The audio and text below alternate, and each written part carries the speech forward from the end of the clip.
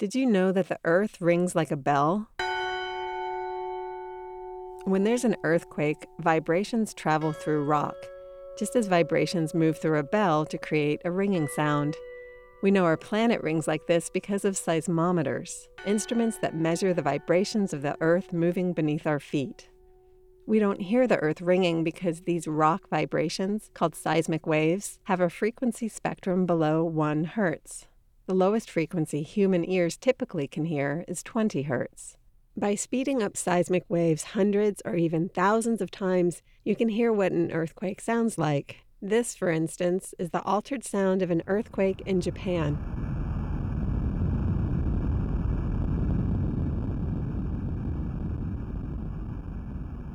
It's not just the Earth that rings when the ground is disturbed. The moon also rings. Hey, I just threw something. It hadn't hit the ground yet. It must have gone up 300 feet. Sorry. Stop playing. It gets worse. Astronauts put seismometers on the moon during the Apollo missions in the 1960s and 70s. Looks like it's going real good, Houston. This seismometer, I'm having a little trouble making the skirt lie down. But other than that, it looks good. Doesn't want to just lay flat like it does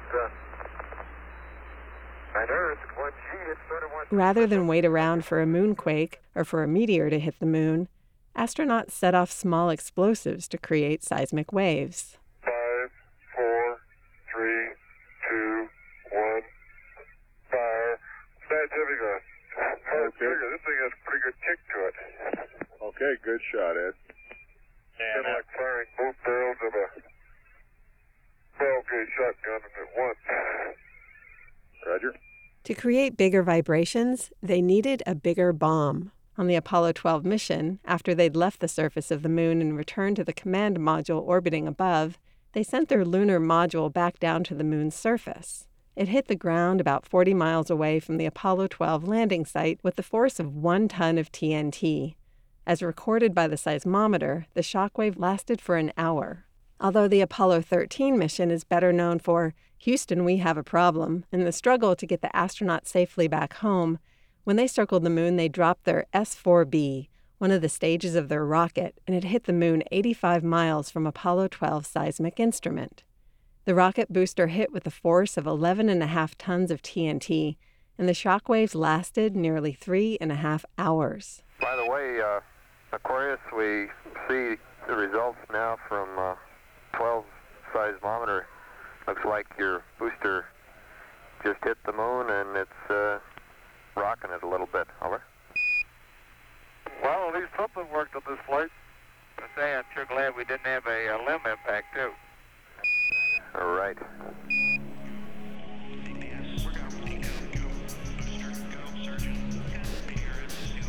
10, 9, 8, 7, 6, start, 2, 1, booster ignition. We are receiving heartbeat codes at this time. 0.7 meters a second. We've acquired the ground with the radar. We are wheels down on Mars. Oh my God. This is amazing. Welcome to On a Mission, a podcast of NASA's Jet Propulsion Laboratory in Pasadena, California. I'm Leslie Mullen, and this season we're taking a close look at the InSight mission to the planet Mars. One of the things the InSight mission will do is place a seismometer on Mars to feel for vibrations. InSight is actually an acronym. Here's Bruce Bannert, lead scientist on the mission. It stands for Investigations of, internal exploration of Mars using seismology. Now, I can't visualize the letters. SIGHT. To be honest, I figured out the acronym after I had the name. In the end, I came up with InSight because, we really are looking into the planet. We're trying to see into Mars with these geophysical instruments. InSight kept on going back, and I kept on trying to put together an acronym that would work. And I think it's like internal exploration using seismic investigations, geodesy, and heat transport. There you go. And the exploration just kind of keeps its lowercase e. We don't actually get that into the acronym. Okay, sometimes you have to be creative to make an acronym work. We almost call it tremors. Tremors is a crazy set of monster movies that are set in California. My kids wanted me to call it Tremors because they think those movies are really funny. Part of the InSight acronym is seismic investigations. We want to see if Mars has quakes, but there's more to it than that. Vibrations going through a planet or a moon are a way to see the different layers deep inside. An earthquake is almost like a little flashbulb. It illuminates the inside of the planet with seismic waves, and the seismometer is like a camera that picks up those waves and helps put together a picture. Pixel by pixel, we get to put together a 3D picture of the inside of a planet. That's also why astronauts put seismometers on the moon, to peek under the surface and see how the moon is constructed. So seismology turns out to be the primo method for finding out what's inside a planet. Like 90% of what we know about the inside of the Earth is all mostly because of seismology. The layers inside tell you about the history of a planet, says Sue Shmurkar, Deputy Principal Scientist of the InSight mission. We know any rocky planet starts out molten, from little blobs of material floating around in this disk around our sun. Those planetesimals, those little bits of matter and rock, they come together and they crash, and that creates a lot of heat energy just from the impact of those planetesimals with each other. Then what? Then it forms these layers inside the planet. The heavy stuff sinks to the bottom and forms the core. The light stuff rises to the top and forms the initial crust. The layers that form in the inside, they have to be different because rocks of a given composition, they'll go through like a phase transition. If you take a rock from the surface and you put it down, at a depth of 500 miles, that pressure and temperature can cause it to transform, like from graphite to diamond, right? This is kind of a classic example, but virtually all rocks will change their shape, their crystalline shape, when you apply pressure and temperature, if you apply enough. So we'll get this very new picture of what happens after planets, after they're molten, and how these layers start to form. We'll know the size of the crust from seismology, know the size of the core, and we'll get a much clearer picture of what happened immediately after Mars formed. And from that, we can learn about not only that initial phase, but also how it's changed over time.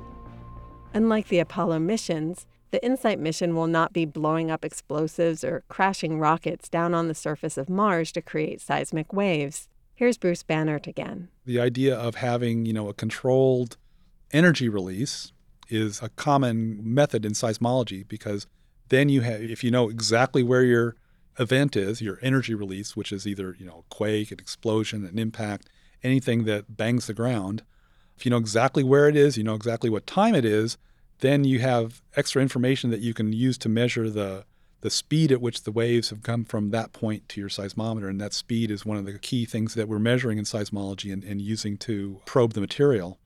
The rocket that brought Apollo to the moon basically stayed with it until it got close to the moon. And so it was in the right place at the right time.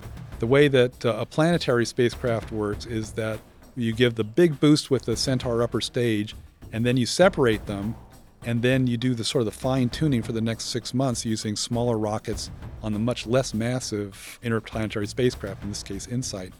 In order to get that Centaur to actually hit Mars exactly where you want it, you would have to put a whole attitude control system on it. You'd have to do trajectory correction maneuvers.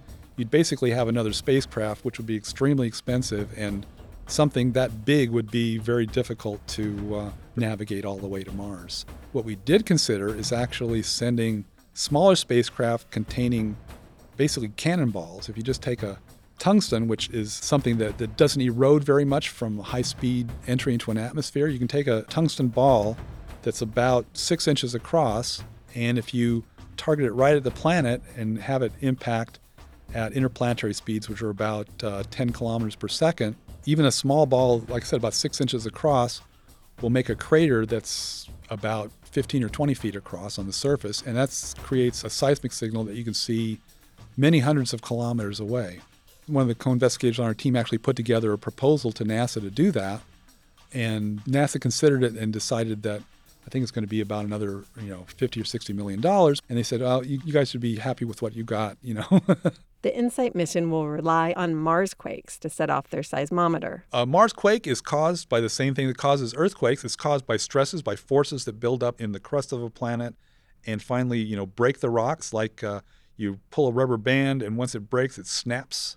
On Mars, we think that the forces are due to basically thermal activity inside the planet.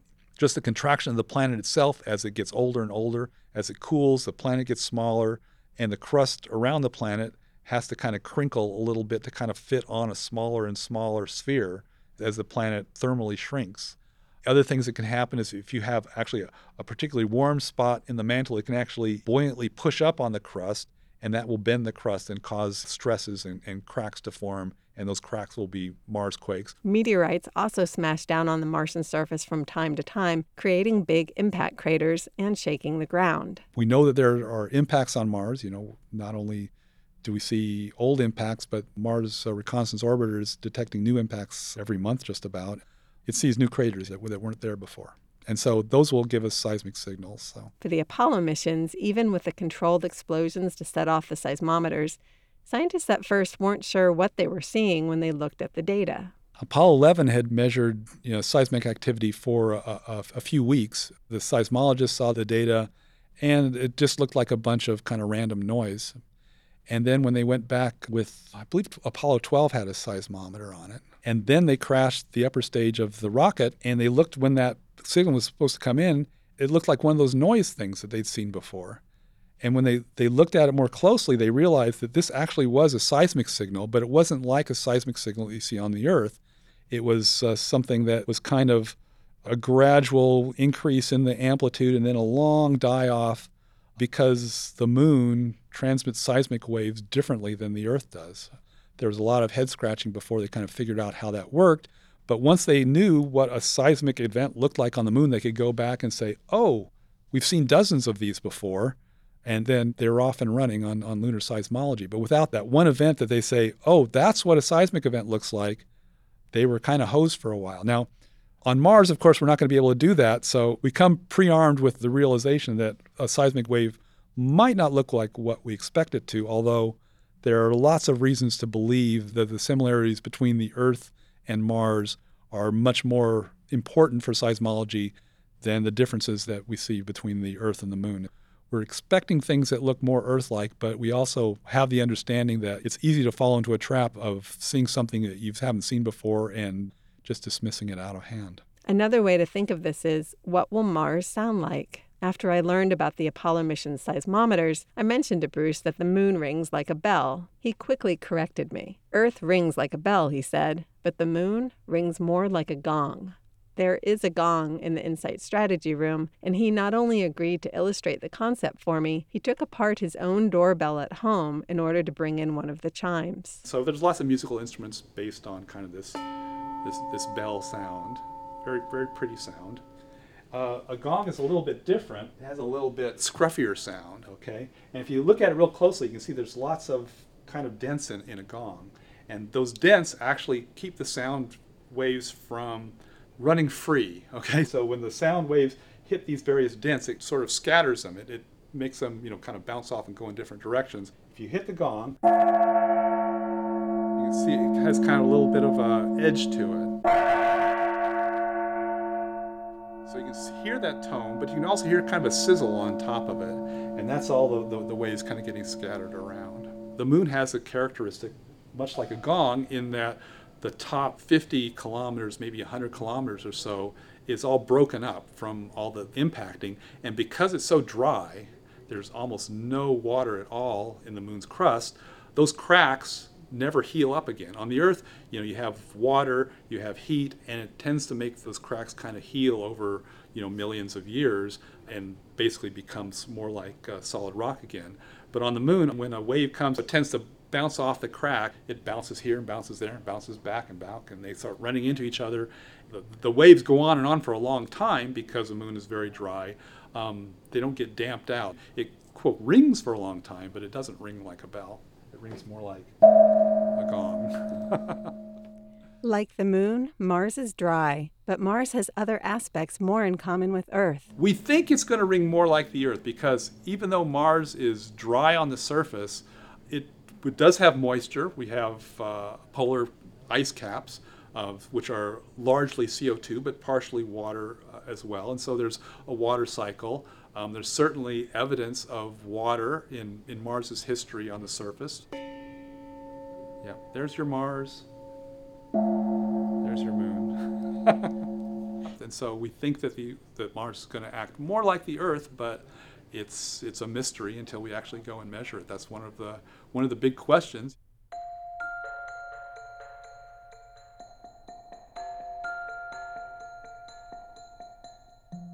Bruce told me that scientists have wanted to put a seismometer on Mars for a long time, and they sent one in the 1970s on the Viking landers. Mars. It's waiting out there, just as it always has. Reluctant to give up its secrets, even to earlier spacecraft flying by its sometimes dust-shrouded surface. Roger, we just switched to single subcarrier, pull 14 to 43. 10-1 mode, copy that. Vikings to Mars. The stage is set, the spacecraft are well underway, and the people on the ground are nearly ready for this country's first Martian landing. Bruce says the Viking seismometers didn't work as planned. I was following, the Viking mission back when I was a graduate student, and it had a seismometer on it that we had high hopes for, but turned out to be just not quite sensitive enough. They weren't able to give it the resources to be able to put it on the ground on Mars, and so all it ever ended up measuring was the wind blowing the lander around, and we were all disappointed. But then they shut off the Apollo seismometers in '77, and Viking didn't send back useful seismic data, and so most of the terrestrial community kind of said, well, there's no data coming back, there's no science to be done, and they went off to do other interesting things that had to do with the Earth. And I kind of kept on working on these things and trying to press them forward. And so I became kind of identified as the planetary seismology guy, at least in the United States. Back in the late 1980s, there was a guy at the Microdevices Laboratory here at JPL who had a really sensitive accelerometer. It's something that measures, motion really sensitively, like at the picometers, which is 10 to the minus 12 meters. And he thought, hey, this would make a great seismometer, something that measures ground motion. And so he came to talk to me and says, hey, would you like to kind of work with this? And we can make a seismometer. It'll only weigh, 30 grams or 40 grams or something crazy small. And then you'd be able to put it on a rocket and send it anywhere in the solar system you want. I said, well, that sounds pretty cool. And so that kind of sent me down the path of trying to, get these seismometers on a Mars mission. Bruce has been trying to put a seismometer on Mars for over 30 years. But there's limited money for space missions, and there's a lot of places to explore. The thing is, you're competing against probably 25 other really great proposals. And so, trying to get your nose above the pack or ahead of the pack, it's really a tough problem when you have so many great things to do in the solar system. Every time it seemed like he might finally get to send a seismometer to Mars, he was disappointed. It was actually on NASA's official roadmap for planetary exploration to have this, what they call the Mars Network mission, which was going to send 16 landers to Mars, all with seismometers, and dot them all over the surface. And we're going to do this great seismic experiment. And then started looking at the bill for something like that, and it's $1.5 billion to $2 billion. And this is back in the 90s when that was worth a lot more money than it is today. And so NASA got a little bit, let's put the brakes on this a little bit. Scientists in other countries also want to send a seismometer to Mars. The Russians tried with their Mars 96 mission, but the rocket failed and it came crashing back down to Earth. Bruce later recruited the French seismometer team from that Russian mission to work with him. And then I figured this is the last proposal I probably had time to make, because a proposal takes 2 or 3 years. Once they select you, it takes another 5 years, 6 years, and then your mission is another 2 or 3 years. And so you really have to have about 10 years in your pocket when you do one of these proposals if you want to do the whole thing before you retire. So we put in this proposal, and then NASA chews on it for about 8 or 10 months. I think we put in the proposal in January. In the summertime, NASA's saying, well, we're getting close. We'll be making our selection pretty soon. When are you going to be available so that if your mission's selected, we can involve you in the press conference and stuff like that? And so this was August. I'll be available any week except for this 1 week because I'm going camping and there's no internet, there's no availability. Of course, they picked that week to make their decision. I was actually up in the mountains when they made the announcement. This is in Sierra Nevada, just south of Yosemite, a little beautiful, beautiful area. And I was there with my whole family, And so we were driving down the mountain and we finally got into phone contact. And suddenly the phone in my pocket as I'm driving down starts going, ding, ding, ding, my email alert. And it's just like going on constantly. And I'm going, whoa, something's going on here. And of course, I'm thinking in the back of my mind, this could be, selection, but I don't want to really commit to that emotionally, right? So I'm going down the mountain and my phone is like dinging away. I thought, well, maybe my iPhone is just on the fritz. Maybe I got in the water when I was playing in the river or something. I don't know. So we get down to the bottom of the mountain. We have a tradition in my family, so we go to the In-N-Out in Clovis, right outside of Fresno when we get down from camping. I told my family to go ahead and go on inside. I'll see what's going on here. And I've got a couple of phone messages. So I thought, well, before I look at my email, I'll look at the phone messages. And there's one from a contact at NASA. And he says, oh, hey there, Bruce. If you get a moment sometime, you might give me a call. I got something to talk to you about. And that was the message, right? It's like, it was so non-committal. And then the second message was from my project manager that I was working for on the proposal. And I got his message. He says, hey, Bruce, we're in. Give me a call, And I just started jumping up and down in the parking lot right there in the In-N-Out. And my kids came screaming out of the In-N-Out burger because, we kind of talked about what it might be. And so, yeah, it was kind of crazy, but a lot of fun. We raced down to Pasadena. They were already, they put together a party outside the Athenaeum, just on the spur of the moment. I kind of showed up, of course, all dirty and scraggly from a week of camping, and everybody else is like all dressed up in their summer finest, but nobody cared. That was August 20th, 2012. My birthday, actually. Great birthday present. Bruce and his team set to work on building the lander and all the instruments. 3 years and a mountain of work later, InSight was on the launch pad. But then the seismometer showed signs of trouble. We'd already overcome several other technical problems in making such a delicate and sensitive instrument. And so we were rushing to the end, trying to get the instrument all finished in time to put it on the lander and get it to the rocket. And our very last test, when we were doing our what we call the thermal vacuum testing, where we actually tested in the conditions that it's going to see at Mars, suddenly we saw some kind of a leak letting the vacuum out of this container. We finally traced it to what we call the feed-throughs, the places where we actually feed the wires through the wall of this vacuum container so we can get signals out and power into these seismometers.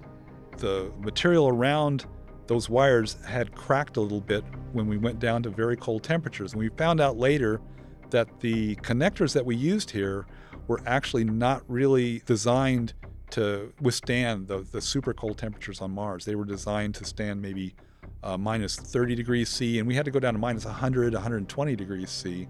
And so just the thermal expansion coefficient was such that causes a very, very tiny crack. And I mean, it was a really small leak. If you had that leak on your car tire, it would take about 50 years to lose 1 PSI out of your car tire. But these seismometers are so sensitive that was enough that by the time we got to Mars, we would have lost about a factor of 5 to 10 in our sensitivity, which would make our experiment pretty much useless on Mars. And so we'd actually already sent the lander to Vandenberg, and it was sitting there already checked out and ready to accept the seismometer. So the seismometer was just the last little cherry up on top of the sundae that we needed to get there. We tried to fix it, but we couldn't find a way to patch it that would also withstand those big temperature variations, going from warm to cold and back again, as you have to do on Mars every day. In the end, our last attempt to patch it, we did the testing and it failed. There just wasn't any more time. We had to stand down from our launch in December of 2015, which was incredibly disappointing, and it was really a dark time. So it's almost Christmas, and then we had to give up suddenly on this mission. And then I went home and I moped for about 2 weeks and recharged my batteries and started back up after New Year's and told NASA we'd like to get a second chance to do this if we have a little bit of time. We know how to do the repair right. And they said, okay, well, take about 2 or 3 months, put together a detailed plan, and we'll consider the path forward. InSight went back to the drawing board. We went completely through the entire system. We redid those connectors. And we went through all the other systems on the spacecraft and the other instruments as well, made small improvements. It was really a horrible experience to delay, but I think, on some sense, we're better off for it. We have a stronger mission now than we did 2 years ago. Last May, InSight finally launched from California's Vandenberg Air Force Base and headed for Mars. It launched in early morning darkness, with a thick fog blanketing the area. Those of us who came to watch the launch could see nothing, but we heard the rumble of the rocket blasting off. We felt the vibration of it in the ground beneath our feet. And that seems the perfect send-off for a mission going to Mars, to detect vibrations, to feel the heartbeat of Mars, and to listen for its song.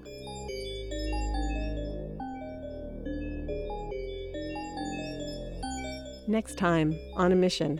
We come in at night and we call ourselves little testbed gremlins just because no one sees us. Just stuff happens in the night and miraculously all the data's there in the morning. So if you like this podcast, rate, like, and share us through your favorite podcast platform. We're #NASA on a Mission. Also check out NASA's other podcasts, Gravity Assist, Rocket Ranch, What's Up, NASA in Silicon Valley, and Houston We Have a Podcast. They can all be found on NASA's podcast page. We're On a Mission, a podcast of NASA's Jet Propulsion Laboratory.